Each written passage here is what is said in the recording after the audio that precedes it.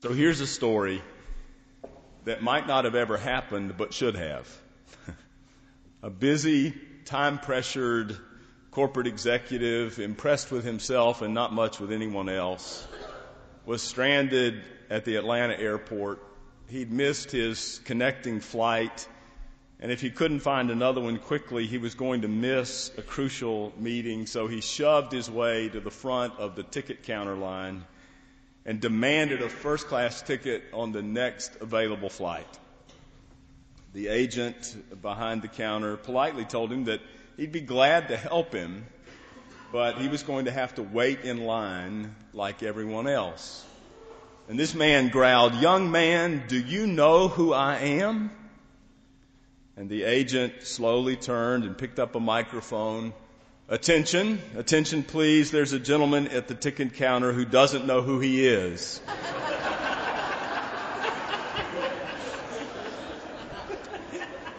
If anyone can identify him, please come to help him. Thank you. It can happen to us, blinded by self-importance or anger or forgetfulness or just by the blur of a very busy life. Far too many of us lose track of who we are. And in the absence of our knowing who we are, there are plenty of people who are anxious to tell us. Because one of the truths is that whoever defines us controls us. Carl Sandburg wrote an extensive and eloquent 6-volume biography of Abraham Lincoln. And when the last book, The War Years, came out, a reporter asked Sandburg what he intended to do next. And Sandburg said, "After giving so much time to Abraham Lincoln, I must find out now who the man Carl Sandburg is."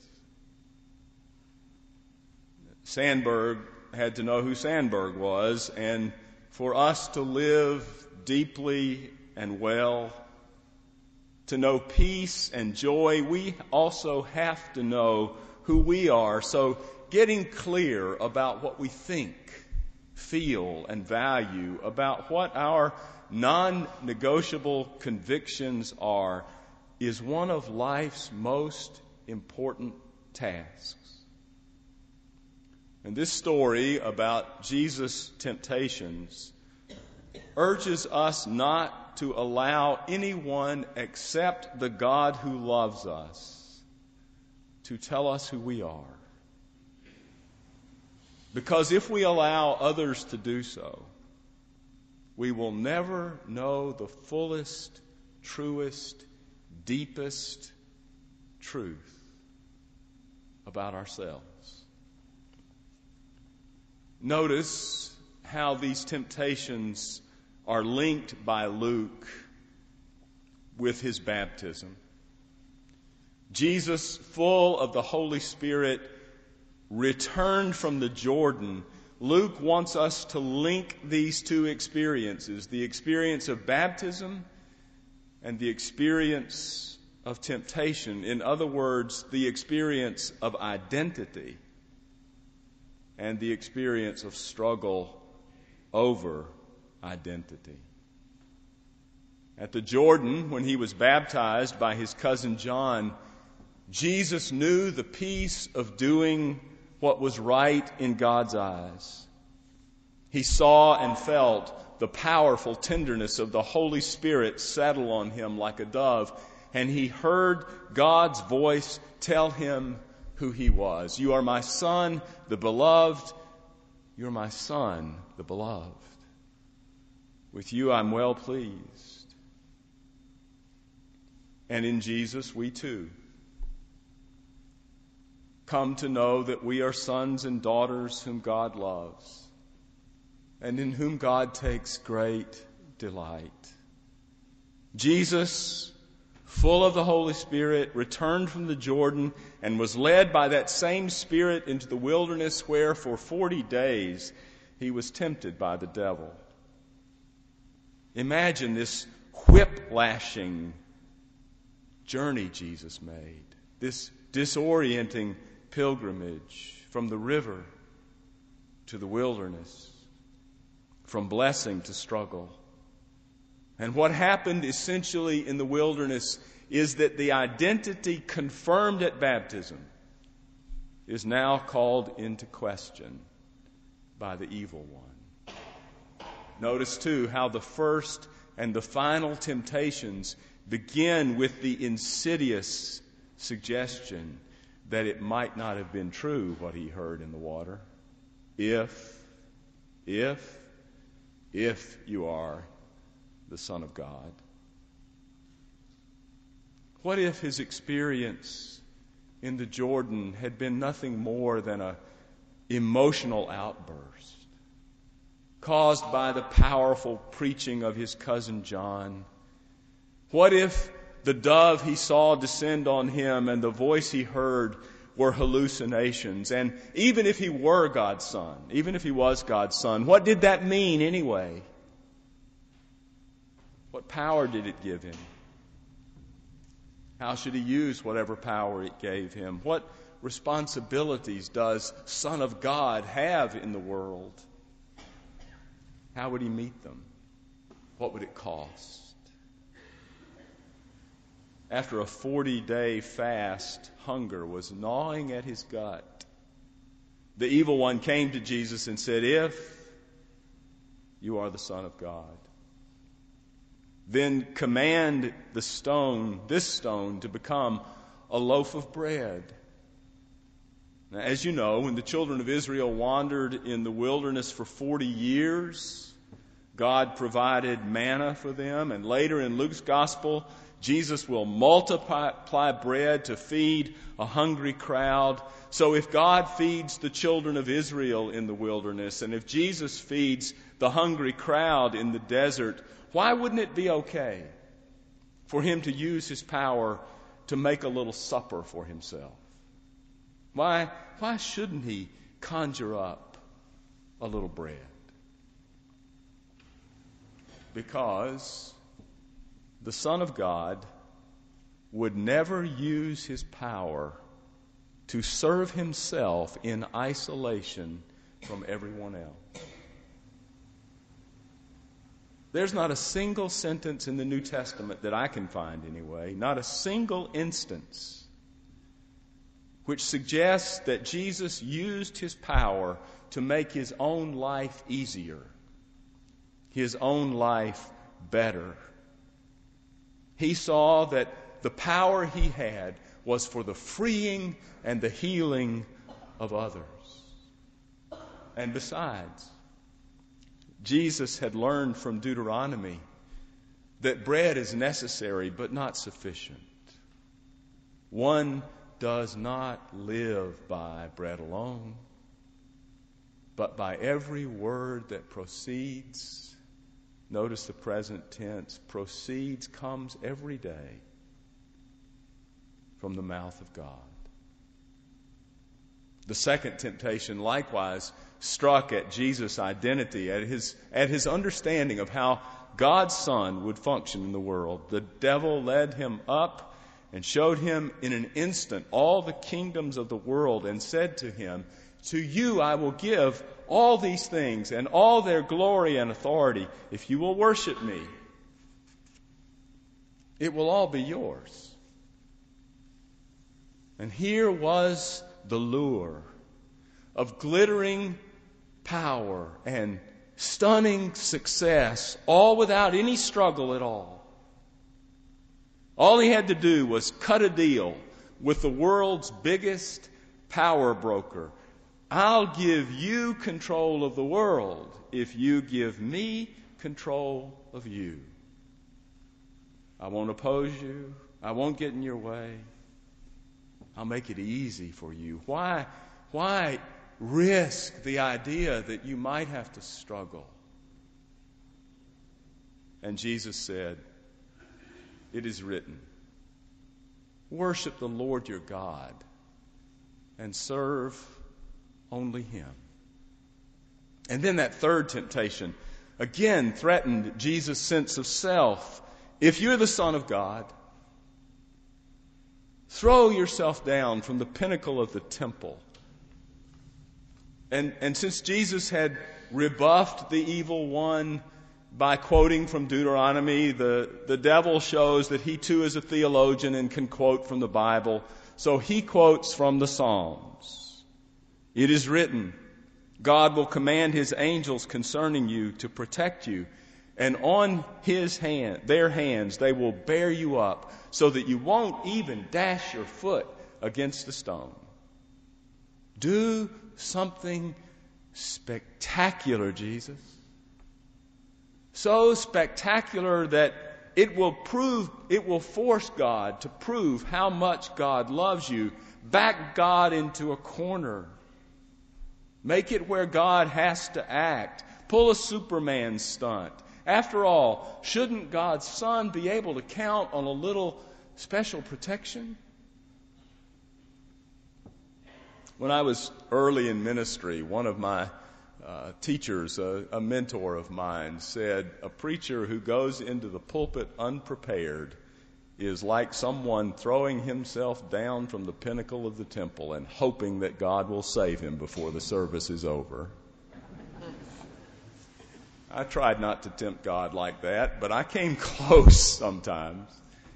It's like, not studying for your math test, but praying you'll make an A anyway. It's like gambling with your health and hoping you never get ill. Presuming that you can make God act. For the third time, Jesus rejected the adversary's ploy. It is said, do not put the Lord your God to the test. Now, these temptations are Jesus-level, Son of God-sized temptations. They are beyond our capacity, but they match his strengths and gifts, his potential and possibilities. But in another way, these are our temptations too. Because like Jesus, we're tempted to forfeit our identity as God's children in favor of an identity that someone wants to impose on us, or an identity we think will get us further along in the world. We're tempted to use our abilities selfishly, to go for short-term comfort rather than long-term character, to make the way easier instead of better, to trim our commitments in order to get ahead, climb the ladder, and polish our reputation, to live on the edge of danger but still count on God's protection, and to live in reckless disregard for our responsibilities but still expect rescue. In the wilderness seasons of our lives, we face the choice, and it's a hard choice, about whether to stay true to our God-given identity or to forfeit it for something that seems in the moment easier, more comfortable, more popular. You may know that at the end of World War I, the French army found itself in a very difficult situation. Over 100,000 gendarmes were suffering from amnesia because of shell shock. And there was a faulty record system, so not even the army knew who all their soldiers were. In every other way, many of these soldiers were healthy, but they couldn't remember their identity. They couldn't remember their names. Sometimes they couldn't even remember where they were from. And so the French government did the only thing they could think to do.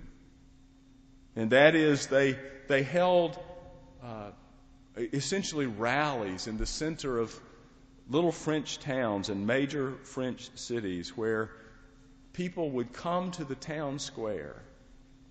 And one after one, soldiers would climb up on a platform and say, please, Is there anyone out there who can tell me who I am?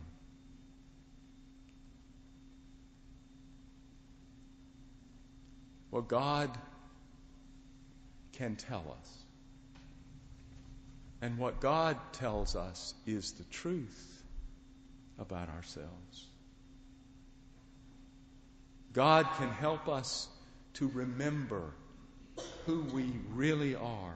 And memory, I think memory is our shelter from temptation. Frederick Buechner wrote, maybe you've heard this before, Frederick Buechner wrote, some years ago I had a dream that remains, he said, extraordinarily fresh in my mind. I dreamt I was staying in a hotel somewhere, and that the room I was given was a room that I loved. It wasn't so much the way the room looked that pleased me as it was the way the room felt. It was a room where I felt happy and at peace, where everything seemed the way it should be, and everything about myself seemed the way it should be too. Then as the dream went on, I wandered off to other places and did other things, and finally, after many adventures, it ended up back at the same hotel again. Only this time, I was given a different room, and I didn't feel comfortable in it at all. It seemed dark and cramped, and I felt dark and cramped in it. So I made my way down to the man at the desk and told him my problem. I said on an earlier visit, I'd had this marvelous room which was just right for me in every way, and which, if possible, I'd like very much to have again. The trouble, I explained, was that I hadn't kept track of where the room was. And I didn't know how to find it or how to ask for it. The clerk was very understanding. He said he knew exactly which room I meant and that I could have it anytime I wanted it. All I had to do, he said, was ask for it by name. So then, I asked him what the name of the room was. He said he'd be happy to tell me, and then he told me. The name of the room is Remember. Remember, he said, the name of the room I wanted was Remember. That's the room we want. The room where no matter what else happens, we recall, we reaffirm, we renew who we are. The room is called Remember. So remember, friends. Sift through your experiences and take note of those times when God forgave you, when your guilt was overwhelming, when God welcomed you though your shame was crippling, when God brought you hope even though you saw no way from where you were to a future worth living, when God steeled you with courage in the face of what you were sure you couldn't possibly handle, when God caused you to hear a song that carried you, to read a book that changed you. Remember when God brought you a friend who was as radiant as any of God's angels. Remember